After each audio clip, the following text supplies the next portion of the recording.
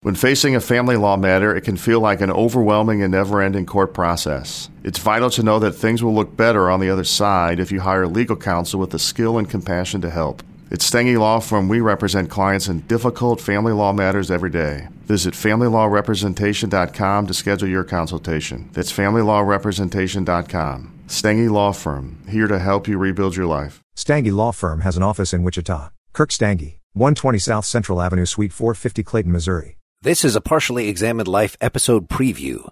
You can purchase the full episode individually or support the podcast to get all of our episodes. Review your options at partiallyexaminedlife.com/support.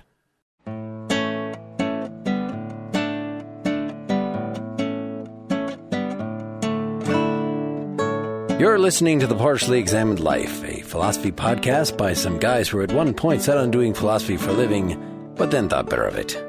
Our question for episode 70 is something like, what is human nature? And we read part one of Karl Marx's book, The German Ideology, written in 1846, but unpublished until something like 1932. You can join the discussion, get the text, and read loads of supplemental material at partiallyexaminedlife.com. This is Mark Linsenmeyer in Madison, Wisconsin. This is Seth Paskin in Austin, Texas. And this is Wes Alwyn in Boston, Massachusetts. Shall we do some ground rules? Sure. Number one, try not to assume that our audience has read what we're talking about or has any other background in philosophy. Number two, no name dropping. Oh, shit. I picked the one that you have to come up with the clever thing. Don't say, just make your point. For example, you don't say, well, you'd only understand if you'd read The Richest Man in Babylon by George S. Clason. Back to you, Mark. I think that number 3 is for you, Wes. What's number 3? It's fucking number 70. 70. We've had 70 episodes. We've read the rules at least 40 times in those 70 episodes. Wait, what was number 1 again? Rule? Process. Try to assume that our audience is dumbasses. Number 3 is something about rigor.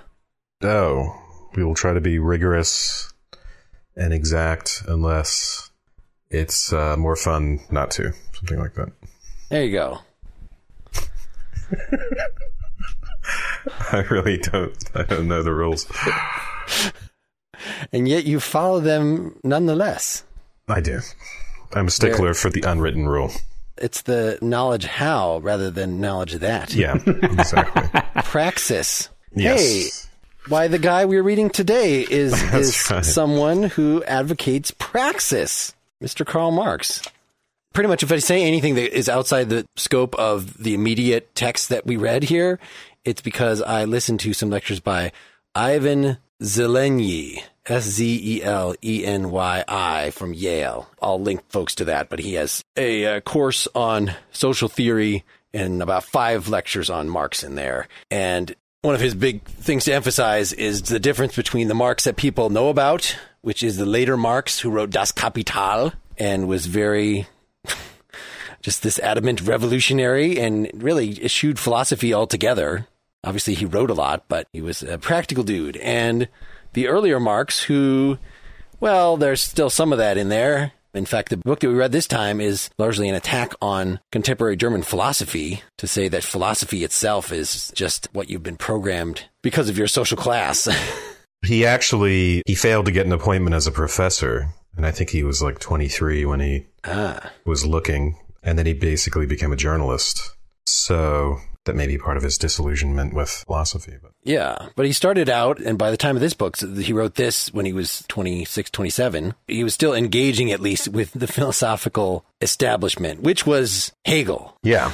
Hegel, and more so the young Hegelians. So in the wake of Hegel's death, there are all these people. And of course, we've done some Hegel episodes, and there are so many different directions one can go from Hegel. And Hegel wrote on so many different things and wrote so obscurely that you can come up with just completely contradictory philosophies that both call themselves Hegelian.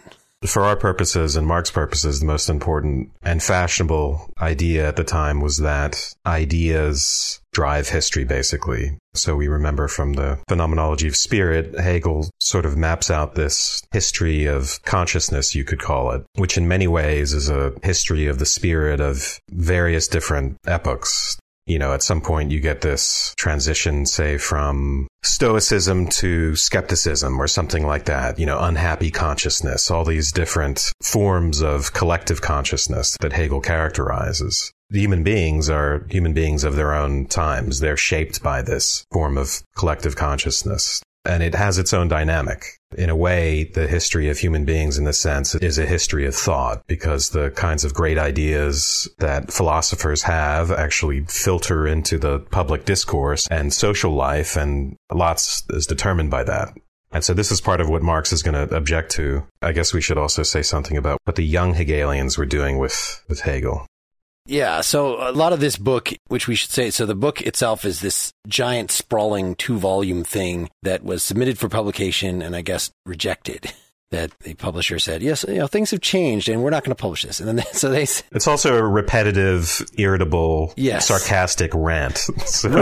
Right. And a lot of it is like there's whole sections, parts that we did not read largely, that are ripping on some of these young Hegelians. So Bruno Bauer is one guy he calls Saint Bruno, and Max Stirner, Saint Max, he calls throughout here. The book as a whole is written by Marx and Engels, but at least the editor of the Marx collection that I'm reading here, Robert Tucker, I see, opined that this part that we read, which is the part that people generally read of the German ideology, is pretty much all Marx.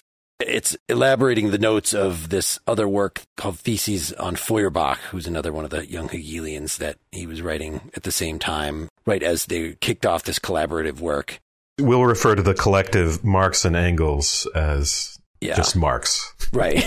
Right. From what I hear, from what the lectures told me, Marx was the genius who came up with the original ideas anyway. Engels was actually kind of a clearer writer, clearer thinker. Maybe he was a good editor on this particular, a good editor, an editor on this particular work that we read. But we don't really have to worry about him. So the young Hegelians, a lot of what they were concerned with were the theological parts of Hegel. That, in fact, this absolute spirit, you're saying the phenomenology is kind of a picture of the evolution of consciousness. Well, the end point, when you take that to the philosophy of history, and we have an episode on that, if you look way back to episode 15, it's sort of the collective understanding of humanity gradually understanding itself. And that actually becomes equivalent to the creation of God, that we create God. God is existence itself coming to understand itself, so that it might start as this blind bunch of forces, but then is there a God? Well, maybe there's a Spinozic God or something to start with, or a will in the way that Schopenhauer would talk about it, or who knows. But by the end of history, you would have this full-blown personal God. Yeah. And so that's a crazy ass view. And this, and the state is co-relatively evolving as well. So for Hegel, this sort of history of consciousness, of spirit, had reached its endpoint, and it reached it in the Prussian state, and philosophically it reached it in Hegel, and religiously it reached it in Christianity and Jesus. These are all the endpoints of this historical development and essentially the perfection of it. So the end of history is reached there. Yeah. Yeah. There's another important point that is going to be a huge issue for Marx with respect to Hegel, and that's that this development of spirit's consciousness, or of consciousness, it's a movement towards freedom and the realization of reason in spirit in the world, blah, blah, blah, ultimately is an expression of realization of the freedom that corresponds to this development of consciousness, where you come to this realization of self-consciousness. Marx obviously is going to be putting forth the thesis that we're actually moving in the other direction. That's a critical element as well. Right, but they both share a conception of freedom that we've talked about in terms of Kant and others before, that freedom is not freedom from, it's not just being left alone. It's having sort of support in a certain way. So having a supportive society, for Marx, it comes down, I think, a lot of this to having productive interactions with others, that they're dealing with you as a whole person and not as an instrument. Yeah, I get that. I'm not saying that they had necessarily radically different ideas of freedom. What I'm saying is that for Hegel, there's been this inexorable unidirectional march towards freedom. And what Marx is basically saying is, actually, we haven't been moving towards freedom. We've been moving quite away from that with respect to individuals being free to self-determine and self-actualize. But I think he'll see, this progression from early communities to feudalism to capitalism and then to communism. That's a similar sort of progression to the one we see in Hegel. It's just quote unquote material. So I think with Marx will be sort of embracing Hegel's structure, but rejecting his idealism. And he's pivoting off the young Hegelians who, the young Hegelians came along and rejected or criticized the religious aspect of Hegel. And they were essentially atheists, and they criticized his abstractness and his idealism. And, one of the criticisms of the religion, for instance, is the idea of a incarnation of Jesus, as this idea of the spirit being incarnated in one individual.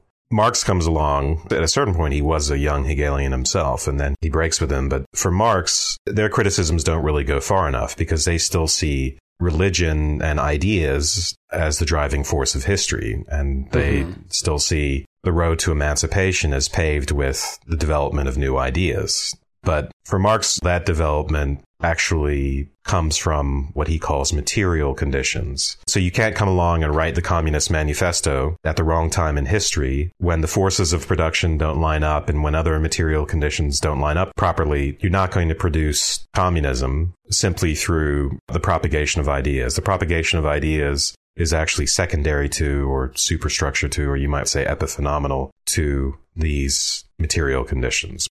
Yeah, I say we table it, but I'll just say that where Hegel sees a kind of linear progression from a state of freedom only for the few towards freedom for the many, or freedom in itself, I think because Marx talks about the revolutionary moment, his progression is not towards, but actually it's almost like you have to go away from it and get to a point. That's kind of what I meant by that is. Yeah, I think that's a great point. Yeah, one of the conditions of revolution is that you have this tremendous amount of conflict or tension, which again, this is reflective of the Hegelian dialectic where you have to produce a contradiction to move on to the next stage.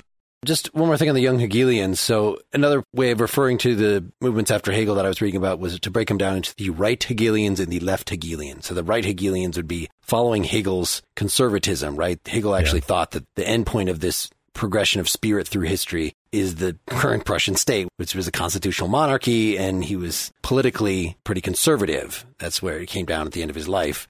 The young Hegelians or left Hegelians, now I don't know if they're called young because they were young or because they are followers of the young Hegel who wrote the Phenomenology rather than the old Hegel who wrote the Philosophy of Right. I'm not clear on that, but in any case, the left Hegelians were politically radical, right, as well as being atheists for the most part. Yet they eventually became radical. I think they started out less radical. Yeah. Sure. Yeah. Interpreting miracles in naturalistic terms, for instance. So some of this was even in Hegel and his own way of modifying theology, which Schleiermacher is a figure that we had an episode on who's very much in this tradition. So Hegel had already broken orthodoxy and already we said he has this very weird notion of God. With that is an emphasis on things like reading the miracles in a naturalistic, metaphorical manner. So, like, one of the biggest young Hegelians was this guy named David Strauss, who wrote The Life of Jesus Critically Examined, who is a student of Schleiermacher's. It was caused a huge scandal because he characterized elements in the gospel as mythical in character.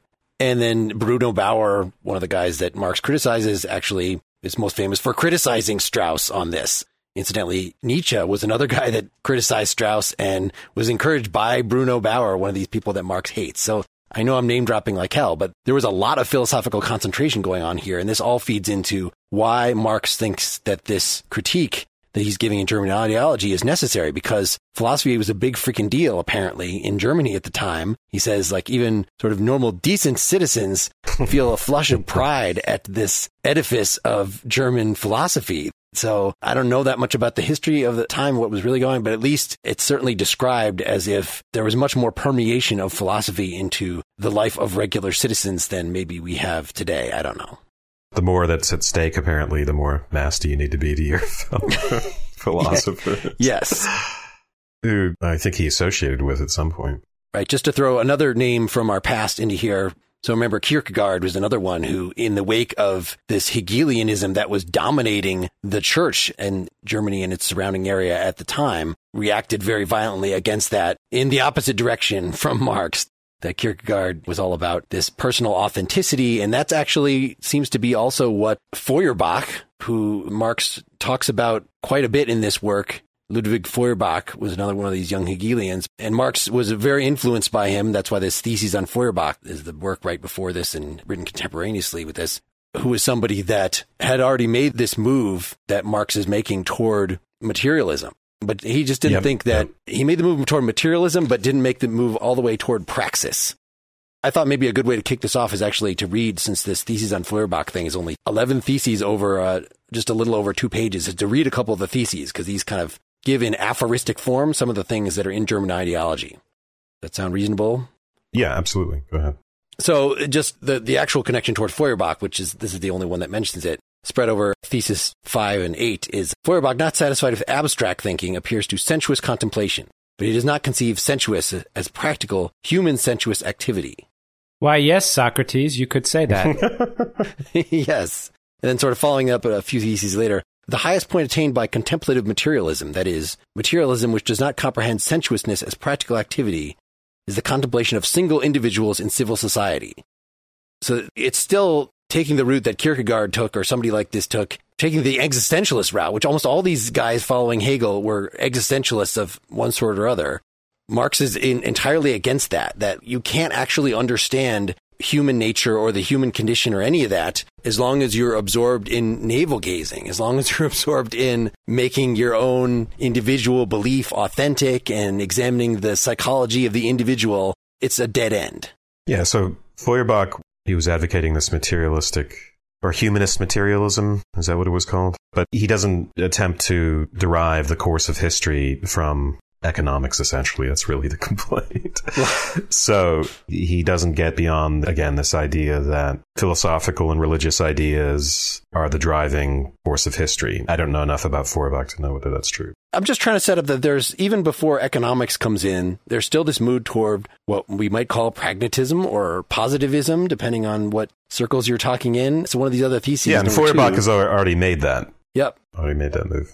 The question whether objective truth can be attributed to human thinking is not a question of theory, but it is a practical question. Man must prove the truth, that is, the reality and power, the this-sidedness of his thinking in practice. The dispute over the reality or non-reality of thinking, which is isolated from practice, is a purely scholastic question.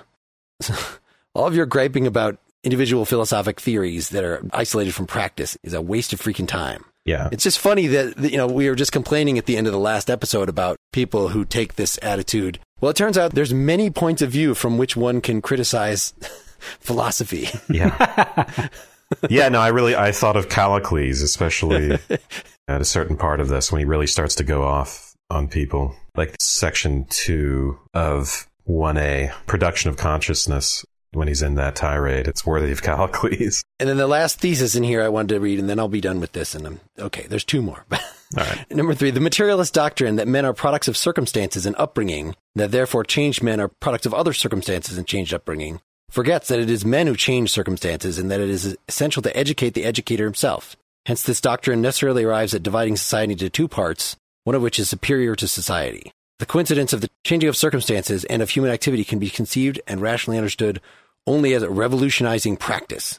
So again, you might recognize we're influenced by our society or something like that, but you have to go further than that and actually do a historical analysis that if you're talking about nature versus nurture, you're still dwelling on the individual psychology and you're not dwelling on, well, why is the nurture done that way? Yeah, and you can call yourself a materialist and a positivist and still want to talk about things in terms of cultural influences, for instance, right? How are individuals determined by their cultural influences? But as you're saying, Mark, for Marx, that's not going far enough because those cultural influences, culture and the types of society we have are determined, again, by these quote-unquote material conditions, including the thing that Marx is most concerned with is how it is we make our living, essentially. What kind of work we do to fulfill our basic needs. And that, according to Marx, will have a very important role in shaping what it is that our culture is. And so what those cultural influences end up being. Yep. And then the very last thesis in here, number 11, is the philosophers have only interpreted the world in various ways. The point, however, is to change it. Now, there's a famous quote. Yeah. He could have just said, I'm less interested in being a philosopher now and I want to be an activist. I want to be a community organizer. Which is one of the other reasons I heard, I guess I read in the intro here, of why when it got rejected for publication the first time, why they didn't sort of keep pushing this. Well, part of it is just that some of this is made up of this historical story of why communism necessarily comes to pass. And he revised that story a number of times before he got to his big work, Das Kapital, which was, the one was actually ready for publication, was his big contribution to philosophy. But that's like 20 years later. So that's part of it. But also just because he thought this whole thing was too philosophical. Why am I still doing philosophy after I'm complaining that philosophy is a load of crap? So something about mice at the very beginning. Yes, okay. We abandoned the manuscript to the gnawing criticism of the mice, all the more willingly as we had achieved our main purpose, self-clarification. This is actually in a little introductory paragraph in the Marx Engels reader. Yeah, but it's quoting Marx. We achieved our main purpose, self-clarification. So it wasn't published, but it helped him think through the pointlessness of thinking through. Yep. Well, for the ideology proper, so there's a preface that's just 3 paragraphs that I wanted to read a little of, just to get a sense of the fun language used here. Hitherto men have constantly made for themselves false conceptions about themselves, about what they are and what they ought to be. They've arranged their relationship according to their ideas of God, of normal man, etc. The phantoms of their brains have got out of their hands. They, the creators, have bowed down before their creation. Let us liberate them from the chimeras, the ideas, dogmas, imaginary beings under the yoke of which they are pining away. Let us revolt against the rule of thoughts. Let us teach men, says one, to exchange these imaginations for thoughts which correspond to the essence of man. Says the second, to take up a critical attitude to them. Says the third, to knock them out of their heads, and existing reality will collapse. These innocent and childlike fancies are the kernel of the young Hegelian philosophy, which is not only received by the German public with horror and awe, but is announced by our philosophic heroes with the solemn consciousness of its cataclysmic dangerousness and criminal ruthlessness. The first volume of the present publication has the aim of uncloaking these sheep, who take themselves and are taken for wolves, of showing how their bleating merely imitates in a philosophic form the conceptions of the German middle class. The boasting of these philosophic commentators only mirrors the wretchedness of the real conditions of Germany. Its aim is to debunk and discredit the philosophic struggle with the shadows of reality, which appeals to the dreamy and muddled German nation. Once upon a time, a valiant fellow had the idea that men were drowned in water only because they were possessed with the idea of gravity. If they were to knock this notion out of their heads, say by stating it to be a superstition, a religious concept, they would be sublimely proof against any danger from water. His whole life long he fought against the illusion of gravity, of whose harmful results all statistics brought him new and manifold evidence.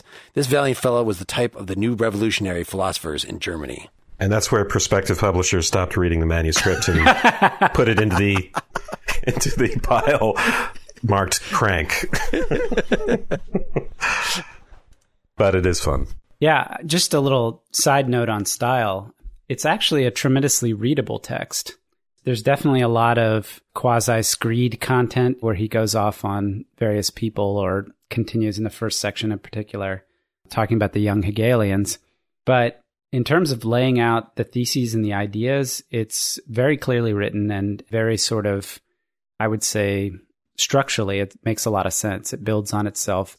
It's not to be feared, at least the abridged version I have. Well, it's funny that this is a text that's now cited as one of the most important ones for understanding Marx. But the text itself, there's parts in here that it's abridged because the original was too damaged to read. Like, oh, there's supposed to be 4 more pages here, but we can't read them. Sorry. Yeah. The full version is, abridged by necessity. It's like we're reading one of the pre-Socratics. We're reading, this is not an extant text. That's right. It's abridged by a material condition.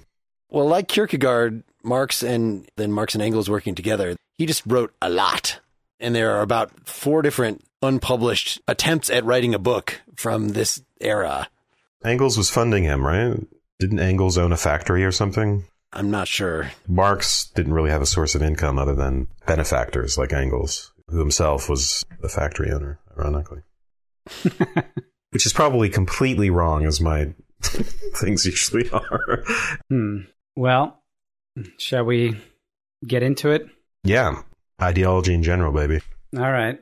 For the listeners, they should know that I think all 3 of us are using different versions of the text. So we'll do our best to stay synced up here. The last section, in the very first couple of pages, where he starts off, opposition of the materialist and idealist outlook, he gives a criticism, or he sort of describes Hegel, the young Hegelians, and the old Hegelians. And he sums up at the end of it sort of what his concern is, and I'll go ahead and read a quote. It has not occurred to any one of these philosophers to inquire into the connection of German philosophy with German reality, the relation of their criticism to their own material surroundings. And essentially what he's saying is that the exercise of doing history from the idealist perspective, where you create a concept that you call consciousness or man or the one or self-consciousness or substance or the unique, and then it becomes a thing. You reify it, and then it gains a sort of more reality than the actual material conditions of human beings, has been the great error that all the Hegelians have undertaken. Would you guys agree that that's a fair characterization? Yeah. Mm-hmm. And then directly after that, he goes on to talk about this need not for dogma, but for quote-unquote real premises. Yes. Who turn out to be the individuals and their activity and the material conditions under which they live. I think I laughed out loud when I read this, and I felt like I had to tell somebody else. This is in the section, First Premises of Materialist Method. It says, the premises from which we begin are not arbitrary ones, not dogmas, but real premises from which abstraction can only be made in the imagination. They are the real individuals, their activity and material conditions under which they live, both those which they find already existing and those produced by their activity. The first premise of all human history is, of course, the existence of living human individuals. Thus, the first fact to be established is the physical organization of these individuals and their consequent relations to the rest of nature. He kind of goes on. The writing of history must always set out from these natural bases and their modification in the course of history through the action of men. So he makes a point about this, that there's nothing, at least in his criticism, there's nothing in the Hegelian model that actually requires or assumes the existence of individual living humans, actual individual particular human beings. Its logic doesn't flow from the individuals. It goes in the opposite direction, right? Marx is sort of a bottom-up guy, where Hegel is a top-down guy. Right. I actually re-listened to our episode on Hegel and philosophy history just to check about this. And Hegel did think that these movements of spirit took place through the action of actual individuals. So when Marx characterizes these Hegelians as talking about spirit as something that is self-conscious, it's an entity, that was not evident in the Hegel that we read from his introduction to the philosophy of history. So either that's a mischaracterization by Marx or is something that the followers of Hegel that he's making fun of were saying. Well, you can say even if it's their activity. I mean, what Marx is saying here is kind of absurd, right? Individuals are premises in a chain of reasoning. No, they can't be. An actual physical thing or a human being cannot be a premise. Sorry, Marx. It's judgments about individuals that can be a premise. Well, observations. Whoa. Yeah, but it has to be in the form of a proposition or a judgment. The premise is a proposition or a judgment. A premise can't be something running around in the world. It's a logical entity. No, the premise is the existence of living human individuals. The premise is not the individuals themselves. It's that there exist. Well, first he says they, meaning the premises, are the real individuals. And then you can say the existence. And then you could say, yes, there's a proposition that the existence of individuals is itself a premise, but that's not what he means. If we took there exists individuals as our proposition, that doesn't lead anywhere. What we're interested in is actual facts about human physiology, about what types of jobs they have, what kinds of activities they're engaged in, what they're doing for work, how they're sustaining themselves. All these things have to be articulated as, what I'm pointing to is actually very minor. I mean, I think Marx's general point holds, which is that you want to focus on these sorts of propositions that I just talked about, these sorts of empirical facts about individuals. What I'm saying is that Marx is so anti-abstraction that he wants to pretend that these sorts of things that he's talking about can avoid abstraction. You can't avoid abstraction. You simply cannot avoid abstraction. It's nice to think of premises as actual human beings, and so that you're circumventing all the problems that go into scientific inquiry and abstraction and so on and so forth. But you're not really circumventing that. That's my point. Okay, I read that a bit differently, because he has a pretty extended discussion later on in the essay about the individual as an individual as opposed to being determined by class or by the guild structure or whatever. And I got the sense that what he was trying to point to here was that the first premise of human history is that there are actual individual human beings that exist and act, as opposed to human beings kind of seen as tokens of a type or as instruments being moved by external forces.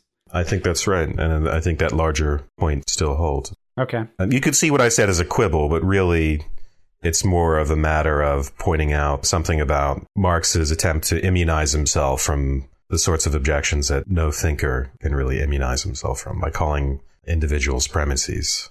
But the larger point still holds, which is that he wants to focus on individuals, not just their existence, but their properties and activities, what their physiology and what environment they find themselves in. And again, especially, really what it comes down to is what sorts of jobs they're engaged in, what kind of work that they do to sustain their existence, to meet their initial needs. Thanks for listening to this episode preview. You can purchase a full episode at our store page, get it by supporting us through Patreon, or become a Partially Examined Life citizen. We provide supporters with ad-free access to our full catalog, including new exclusive content. Configure our citizen feed to get it all beamed straight to your Apple or Android device. Learn more at partiallyexaminedlife.com/support. Your happily ever after is waiting for you in the Chrysler Pacifica and Pacifica Plug-in Hybrid. With available all-wheel drive, Pacifica helps handle adverse conditions like magic. And with the plug-in hybrid, it can help your range anxiety disappear. Make your drive even more enchanted in the Chrysler Pacifica. And watch Disney's Disenchanted, now streaming only on Disney Plus, rated PG. Disney Plus subscription required. Must be 18 plus to subscribe. EPA estimated 520-mile total range with a fully charged battery. Actual mileage may vary.